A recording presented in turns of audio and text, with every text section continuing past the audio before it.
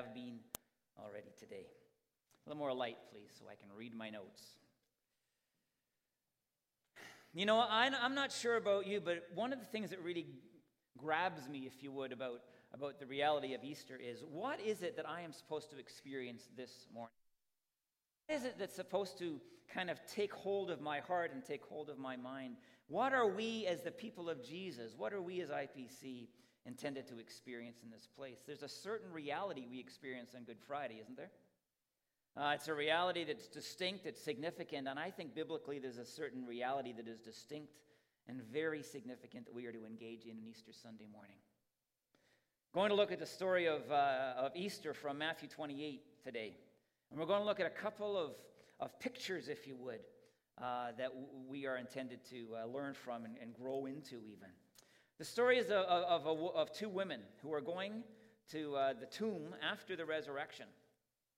Early Sunday morning, the text says. Hard for us. If we were to take a moment and just close our eyes and use our imaginations, hopefully a God-inspired imagination, and try to think about the condition of their souls that day, it would be hard for us to do. Jesus was dead in their minds. They had lost a good friend, so there would have been grief in their hearts, a real brokenness, pain. It would have been tough. This man, Jesus, he had treated them as sinners, and they were, in a way that no one ever had. He had given them a dignity and a love that was life-changing for them. He had promised them forgiveness for all of their sins. He had introduced them into a relationship with God in which they could call God Abba, Father, Dad, Daddy. This intimate relationship of love with God that they would never have heard of before. A relationship characterized by love and by grace, not fear and judgment.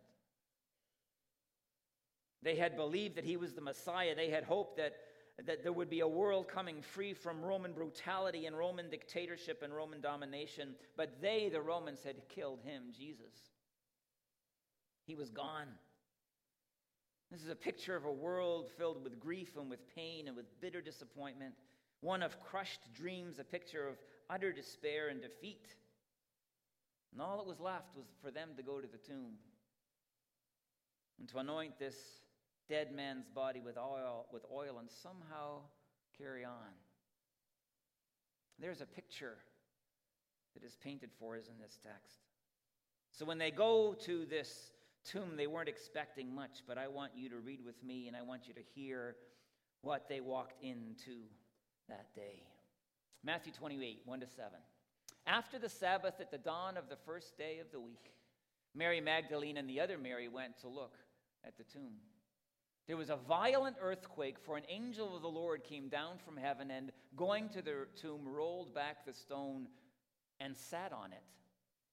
His appearance was like lightning, and his clothes were white as snow. The guards were so afraid of him that they shook and became like dead men. The angel said to the women, "Do not be afraid, for I know you are looking for Jesus who was crucified. He is not here. He has risen just as he said. Come and see the place where he lay. Then go quickly and tell his disciples, he has risen from the dead and is going ahead of you into Galilee. There you will see him. Now I have told you."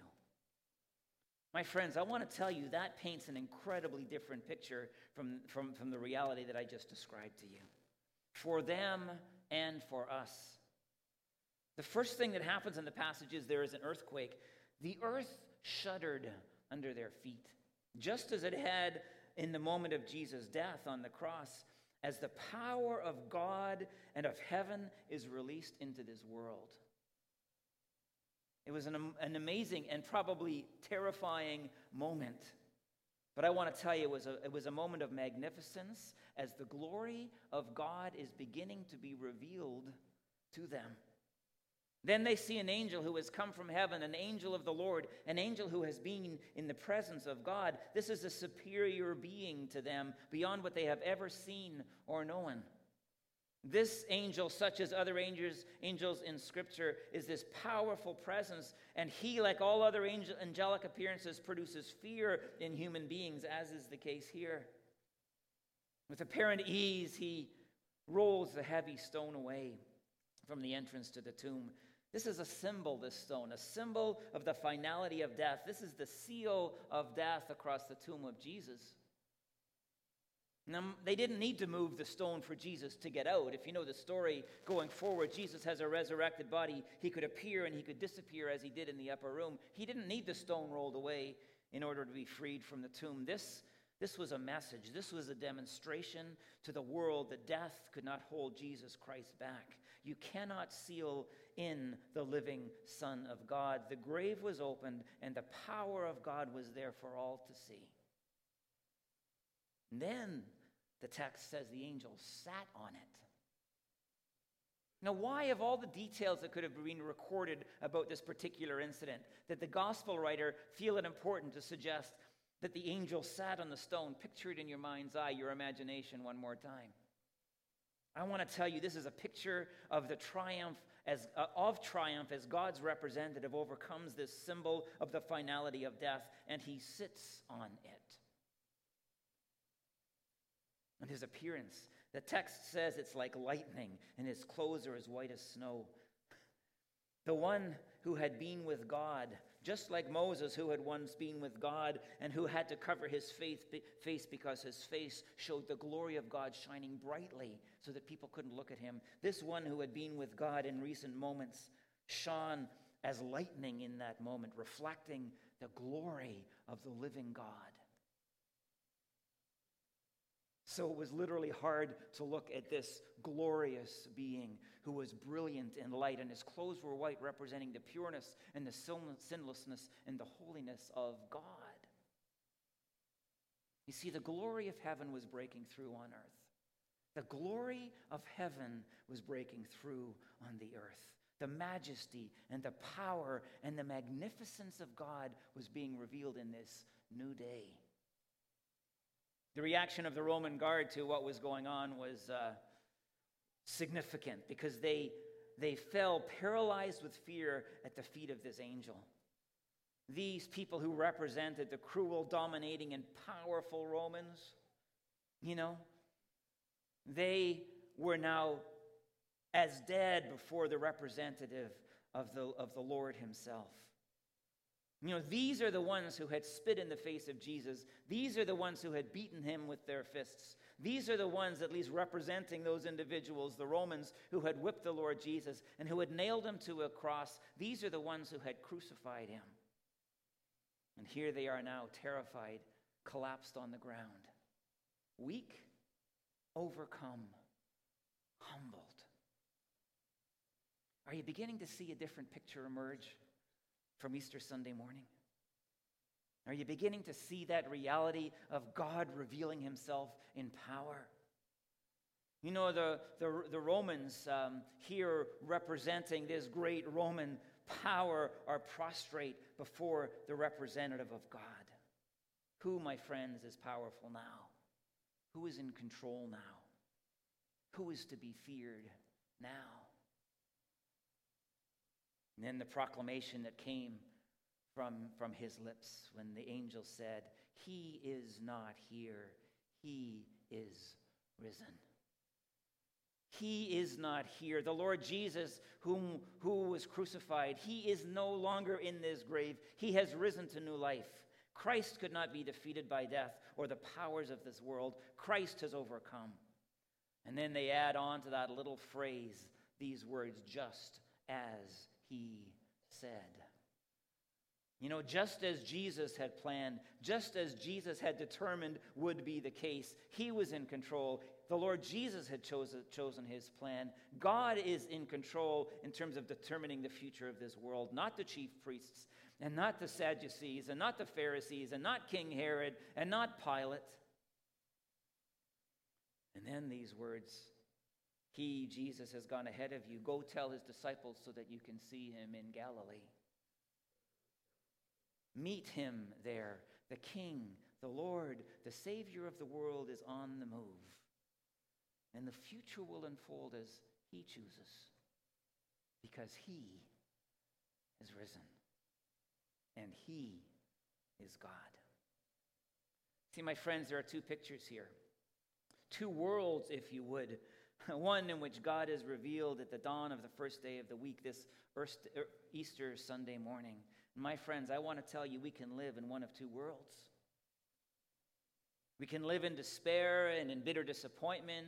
We can live submitted to the power of sin and evil at work in this world and in our hearts. We can live hopeless because it seems that the powers of this world are too powerful and that they are overcoming and that they are winning.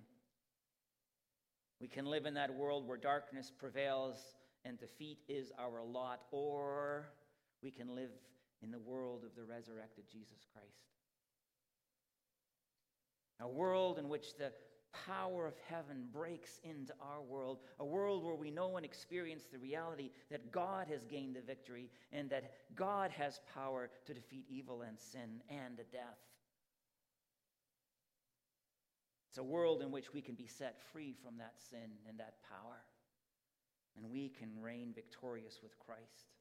My friends, we live not in defeat and despair and disappointment, but in the triumphant overcoming of the Son of God, Jesus Christ himself, filled with hope, as this text provides for us, filled with a knowledge of his victory, filled with joy, because a new day has dawned and God is with us. Death is defeated, and we have a living Savior who is on the move and who will, according to his intention and plan, stamp out evil and redeem his creation. That is the world in which we can live. I want to read to you a psalm that speaks in very powerful ways to this reality. Just a few verses from Psalm 98, verses 1 to 3. We're going to read it in the New Living Translation. This is a psalm that was speaking to its day. This is a psalm where the psalmist recognizes what God has done for him. But you know, as Christians, we read psalms like this through the lens of the resurrection of Christ. Listen to this. Sing a new song to the Lord. Sing a new song to the Lord, for he has done wonderful deeds. What has he done? He has raised his Son. His right hand has won a mighty victory. His holy arm has shown his saving power. The Lord has announced his victory and has revealed his righteousness to every nation. He has remembered his promise to love and be faithful to Israel. The ends of the earth have seen what? They have seen the victory of our God. My friends, I want to tell you, the victory of God has been accomplished in Christ, and it is done. His power has come into this world. His work of redemption is underway. And my friends, I want to tell you, we can step into that world. We can participate in it. We can experience the reality of heaven and the power of God invading this earth. I want to go to Matthew 28, back again to that text, to verses 8 to 10. It describes the interaction of these women with Jesus himself. And I want to tell you the first thing we see. I better read them first. Matthew 28, verses 8 to 10. So the women hurried away from the tomb. They've encountered the victory. They've encountered this message. They've encountered the glorious power of having been revealed into this world through the angel and what he says. So the women hurried away from the tomb, afraid yet filled with joy, and ran to tell his disciples. And listen to this. Suddenly Jesus met them. Greetings, he said. Greetings. They came to him, clasped his feet, and worshiped him. Then Jesus said to them, "Do not be afraid. Go and tell my brothers to go to Galilee. There they will see me." You know, the first thing we see in this story is Jesus coming to them. The risen Lord Jesus, the one who is alive, the one who has overcome the powers of this world and who is revealing himself to them. Jesus came and met them, it says. I want to tell you, in a very similar fashion, the Lord Jesus, the living Lord Jesus, still comes to us that we might meet him. You know, the reality is there would have been a huge difference that day between these women having heard that Jesus is alive, having seen the evidence of the absence of his body, having been told that he has been raised to new life, even by an angel, the representative of God himself. But there would have been a huge difference between them hearing that Jesus was alive and them actually seeing him for themselves, hearing his voice, holding on to his feet as they did. And I want to tell you, it's the same with us. Easter doesn't become the powerful thing that it can become until we go beyond hearing that Jesus has come to new life, go beyond hearing that he's been raised to new life, until we come to that incredibly precious place in our experience when Jesus comes to meet us. When he comes and we know that we are in the presence of the risen and living God, that he is there for me. And I want to ask you this morning, my friends, which category do you find yourself in today? Hearing again about a Christ who was raised to the dead 2,000 years ago, or someone who has come to know the precious and life-changing moment when Jesus Christ shows up in your life and says, hi. Have you met him? Or have you just heard about him? Three things happen in sequence in this very small verse that's before you today. In the life of these women, the first thing says that they came to him. You know what the New Living Translation says? The New Living Translation says that they ran to him, eager to be with their Lord once again, eager to be in the presence of the living and risen Christ. You know, there's some people who maybe sense the presence of Jesus in their life, and instead of running to him, they run away from him, wanting nothing to do with him, maybe afraid of him, maybe this is too strange, too odd to get their heads around, maybe afraid of what Christ might do or require of them. Certainly, if that is the case, unaware of his deep, deep love for them, unaware of the incredible wisdom which dwells in his mind for them, unaware of the goodness in his heart for them, blind to his reality.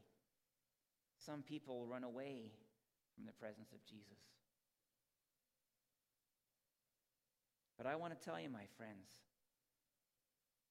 this one named Jesus, if and when he shows up in your life and says, hi, greetings.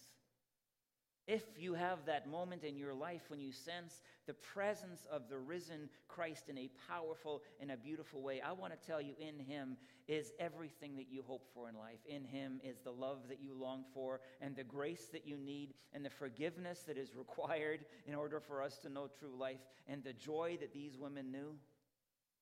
And I want to tell you, we too can run to Jesus. And I want to ask you in all sincerity today, have you done it? Have you encountered him? And have you moved toward him in faith? What did these women then do? It says they clasped his feet. It's a little odd, I suppose, for us to picture this, but essentially what they did literally was they fell before him, not like the soldiers in fear, but in love and in deep humility. We've talked a lot in recent weeks here at IPC about bowing in the presence of idols, alternate gods, recognizing them and recognizing their significance and their greatness in our lives. But here, my friends, these women bowed, recognizing the greatness of Jesus as they had never known it before. They recognized who he was, and they recognized in their bodily position the fact that they were in the presence of the exalted and risen Son of God, the one who had gained victory over death. They bowed in the presence of the Savior of the world. I want to tell you, you too, as can I, not only come to know this Jesus as we move toward him and find the grace and the love and the joy, the forgiveness, the relationship. My friends, we can come to a place in our lives where we learn to bow in his presence, recognize his greatness. Have you?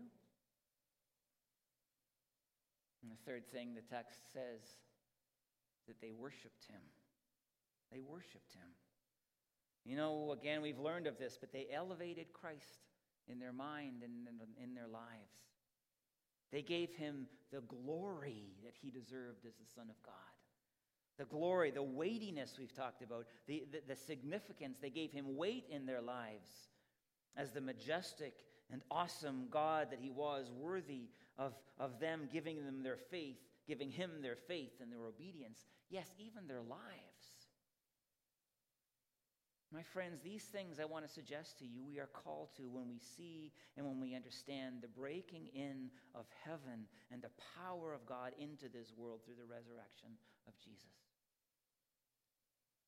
You know, one of the things that I've pondered in recent weeks is why do we do this thing called Easter?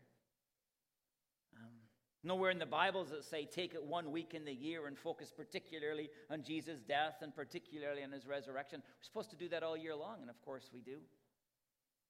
But I recognize the wisdom in it because we need to be reminded again and again and again and again of the mighty victory that God has won in Christ. We need to be reminded over and over and over again how heaven has unleashed its power in this earth, and that we who are in Christ are recipients of that reality so that we can be set free from false gods and inferior powers and sin and evil that holds us in its grasp. This is a day to step into that world again and to be reminded of who it is we know and love and worship.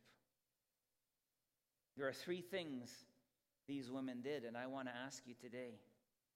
I want to ask you, is there one of these whereby you need to step in to the resurrection power of Christ himself? Are there some people here today who maybe are recognizing the Lord Jesus is here for you? Are there people here who need, rather than turning away from and running away from Jesus, need to run into his arms of love and of grace and of wisdom and of truth and of joy? Are there people here who need to go toward Jesus in faith and to know his embrace as you seek his forgiveness and enter into that relationship with the living God, characterized not by fear and judgment, but by love and by grace? My friends, Jesus is here. By his Spirit, the resurrected Christ is here to meet you. And if you have never walked toward him and accepted him by faith, can I invite you today to do so? To trust him, to trust his love, and to enter into that relationship whereby you recognize him as Lord and Savior of your life. Another way we can enter into this world of resurrection power is by humbling ourselves, if you would, at the feet of Jesus.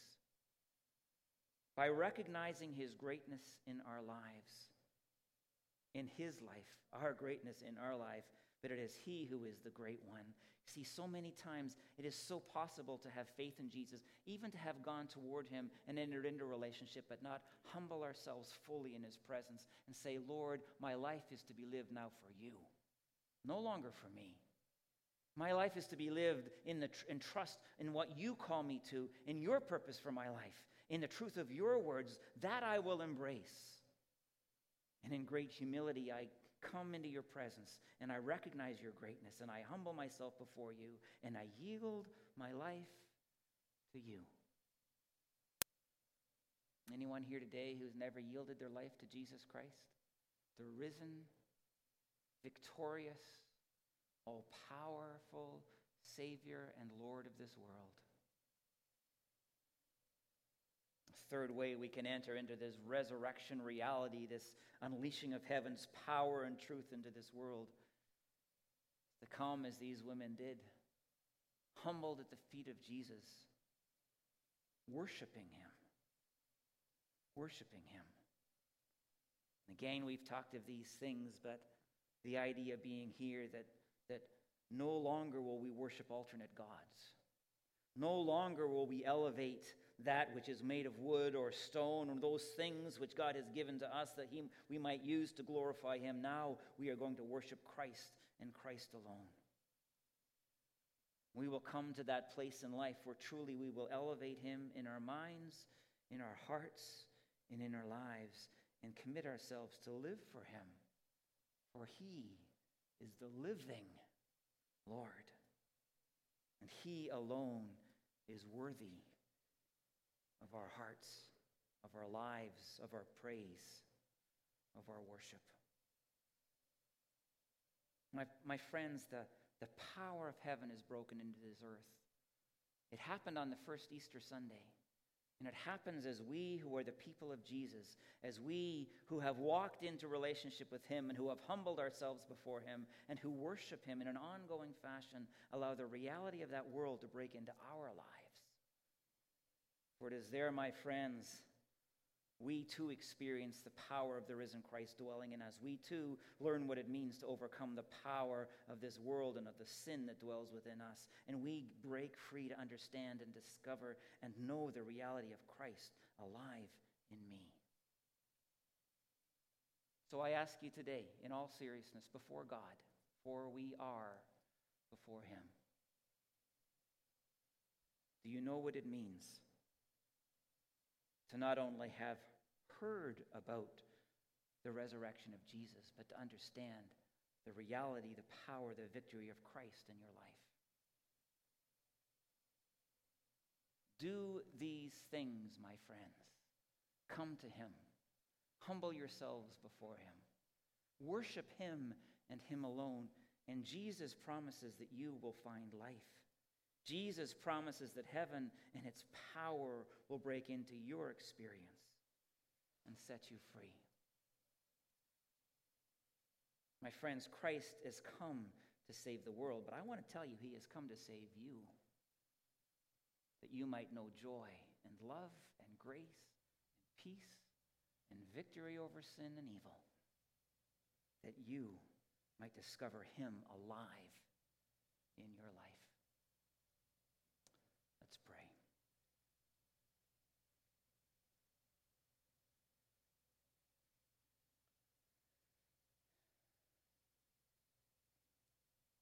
Gracious God, we want Easter, resurrection. We want the inbreaking of the power of God and of heaven into this world to be more than a story from the past. We want it to be the reality of what we, the people of Christ, experience in this world. Lord, we recognize the power of sin and evil. It's still at work in this world. We recognize that power which can take hold of our lives and cause us to be controlled. That thing which causes life to flee from us and brings us defeat and darkness, disappointment, grief, sadness. God, we want none of it. We want to break free in the knowledge of Jesus. And Lord, you offer those precious moments when Jesus draws close, when Jesus comes as he came to these women. He comes to us and he meets us and he greets us. And he says, by the quiet voice of his Spirit in our lives, speaking to our spirit, I am here. The living Lord Jesus is here before you. And he says, what will you do with me? Lord, for those who have never run to him and sought his forgiveness and embraced him by faith, we take just a moment right now. But if anyone here is sensing the presence of Christ, that presence they have never known, that presence they have never responded to, that they might do so. For those of you who would like to run to Jesus, I invite you in the quietness of your own hearts and in your own minds to pray this brief, simple prayer after me. Lord Jesus, I recognize that you rose from the dead and that you overcame the power of sin and evil, and that now I sit in your presence, that you have come to me. And I pray that you will forgive me for my sins, all of them. And I pray that you will show me your abundant grace. And I pray that you will receive me and make me one of your own. Today I trust in you, Lord Jesus, and I give myself to you. Lord, there may be some people here, people of faith, people who have taken that initial step of faith, but they've never really humbled themselves before you. And they've never really put you in that place where you and you alone are to be worshipped, turning aside from alternate gods, idols, giving themselves wholeheartedly and completely to the Savior of this world. that is you, I invite you to pray this prayer quietly in your heart, in the presence of the one who is here to meet you. Dear Lord Jesus, I know you are mine and that I am yours, but I have never yielded my life to you fully and completely.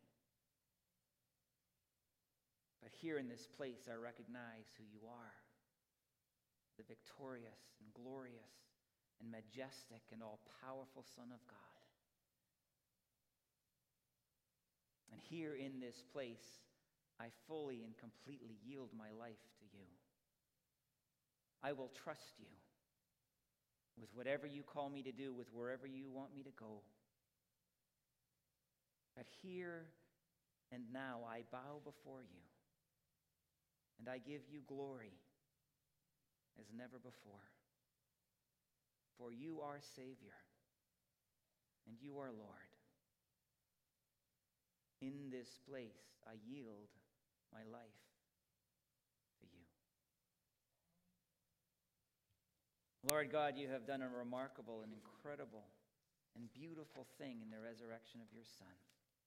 Allow us to be people who not only hear about it and remember what once happened, but experience the reality of Christ in us, our hope, the source of our power over sin and evil, the source of our joy, the source of the satisfaction of the deepest longing of our heart, the love that we long for in this world. Gracious God, do your work in us that we might celebrate with great joy that Christ is alive in me. It's in his name that we pray. Amen. Thanks, Chris. Why don't we stand up together? Thank you for being here with us. We trust that as you go today, that you'll go with that reality that his power lives in you. I want to invite you to a time of coffee if you'd like to have coffee and connect and celebrate together. And also, if you did pray one of those prayers and you want to connect more, the prayer team will be here, and there will be people here available to talk to. So bless you as it go. We're going to sing you out. Have a fantastic Easter, and don't eat too much chocolate. God bless you.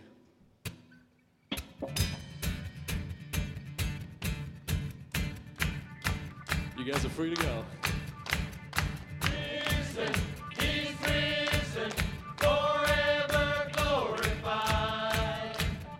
Risen, he's risen, King Jesus is alive.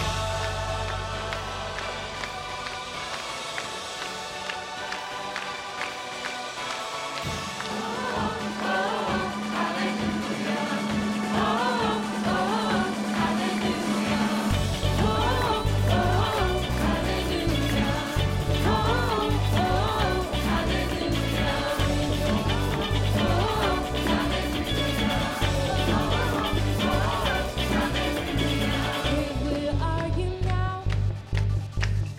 You've been overpowered. Death, where is your sting? Conquered by the King. Resurrected one, shining like the sun, breaking through the fear. Victory is here. Victory is here now. Oh, oh, hallelujah. Oh, oh, hallelujah. Jesus be lifted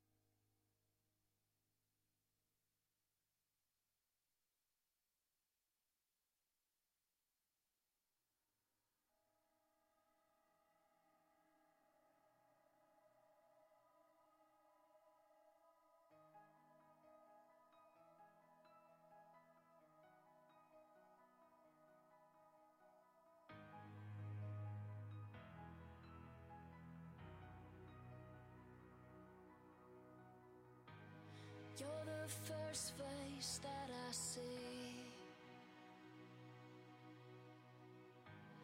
and the last thing I think about. You're the reason that I'm alive. You're what I can't live without. You're what I can't live without. You never give up when I'm falling apart. Your arms are always open wide, and you're quick to forgive when I make a mistake. You love me in the blink of an eye. I don't deserve your love, but you give it to me anyway. Can't get enough. You're everything I need, and when I walk away, you take off running and come right after me. It's what you do, and I don't deserve you.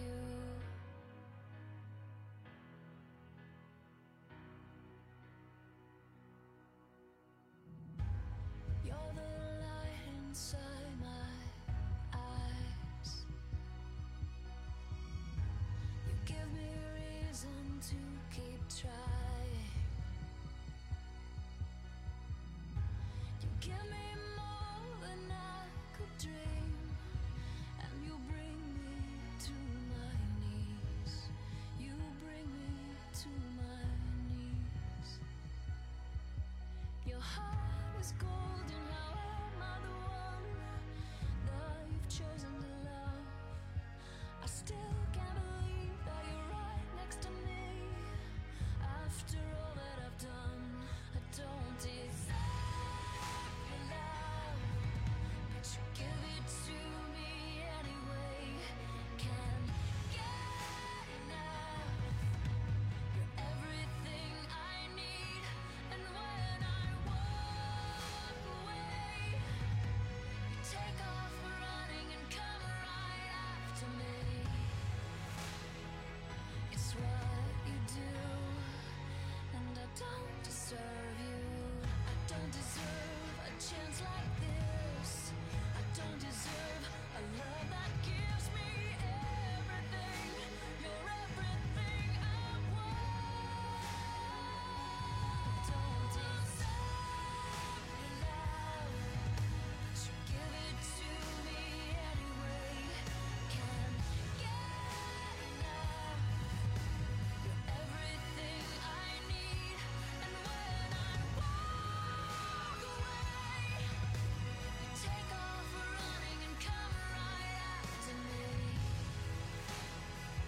It's what you do, and I don't deserve you.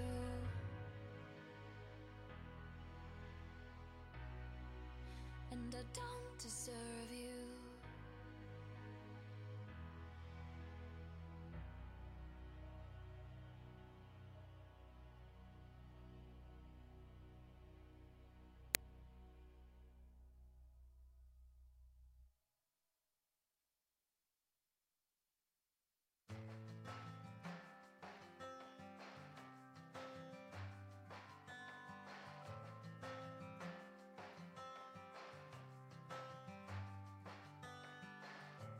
I don't claim to understand,